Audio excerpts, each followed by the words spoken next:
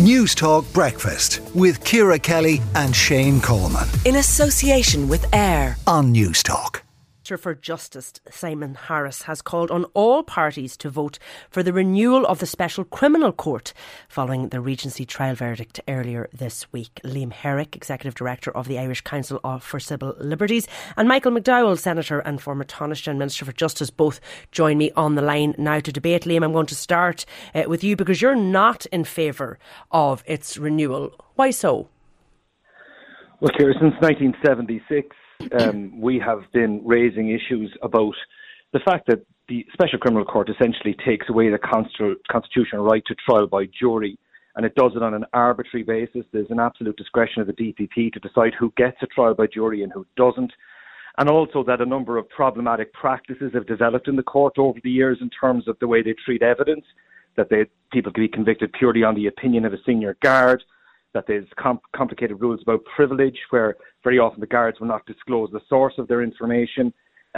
There's inferences being drawn from people's silence.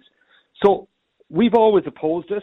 And I think it's quite bizarre how this has become a political question again.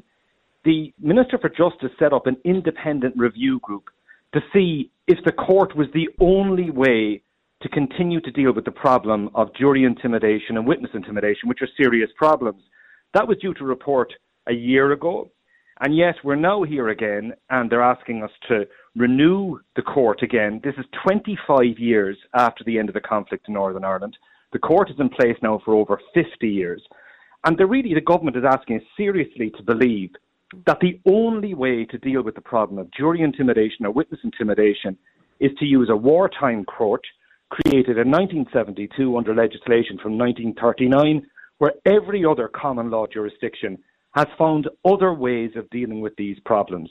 And basically what the Minister is saying is that this is the only show in town. For 25 years, we've not come forward with any alternative or better ways of dealing with this problem. And I think it really is an indictment of every government since the end of the conflict that they haven't come up with better solutions. And Michael McDowell, is there an alternative for dealing with these gangland offences, do you feel? Well, first of all, can I say that I agree with Liam that the ideal is jury trial, and that's a constitutional norm.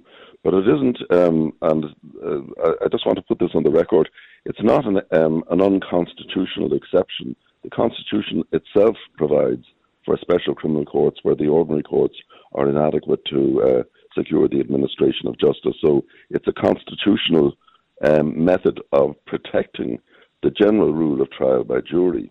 Now, that's the first thing about it. The second thing is, if you look at a group like the Kinahan gang, who have billions of euros at their disposal, who are moving around the world, who are being targeted by the FBI and all the rest of it now, and today's newspapers say they've moved from the Gulf into Iran. That group of people, if the trial recently in respect of Hutch had been on the other side of that feud, I have no doubt that they would use every method whatsoever to subvert a jury and to intimidate a jury. And you see, the point is that you look at the plight of a juror. If you were a juror being sworn in to deal with, say, a Kinahan gang murder accusation, you have to ask yourself, how do I feel about this? How do I feel like spending 6 weeks or 8 weeks sequestered and under guard of protection, with threats perhaps being made to members of my family? How would I feel about that? And, we have to be very, very clear. Yes, Liam is correct. It was primarily brought in to deal with terrorist cases. There are terror organisations still operating in the state and in Northern Ireland, the new IRA, etc. But it is certainly the case that if we were to simply say that 12 men and women were exposed the way Irish jurors are, they go home in the evening on the bus or whatever it is to their house, in circumstances where the Kinahan gangs continued existence was the issue.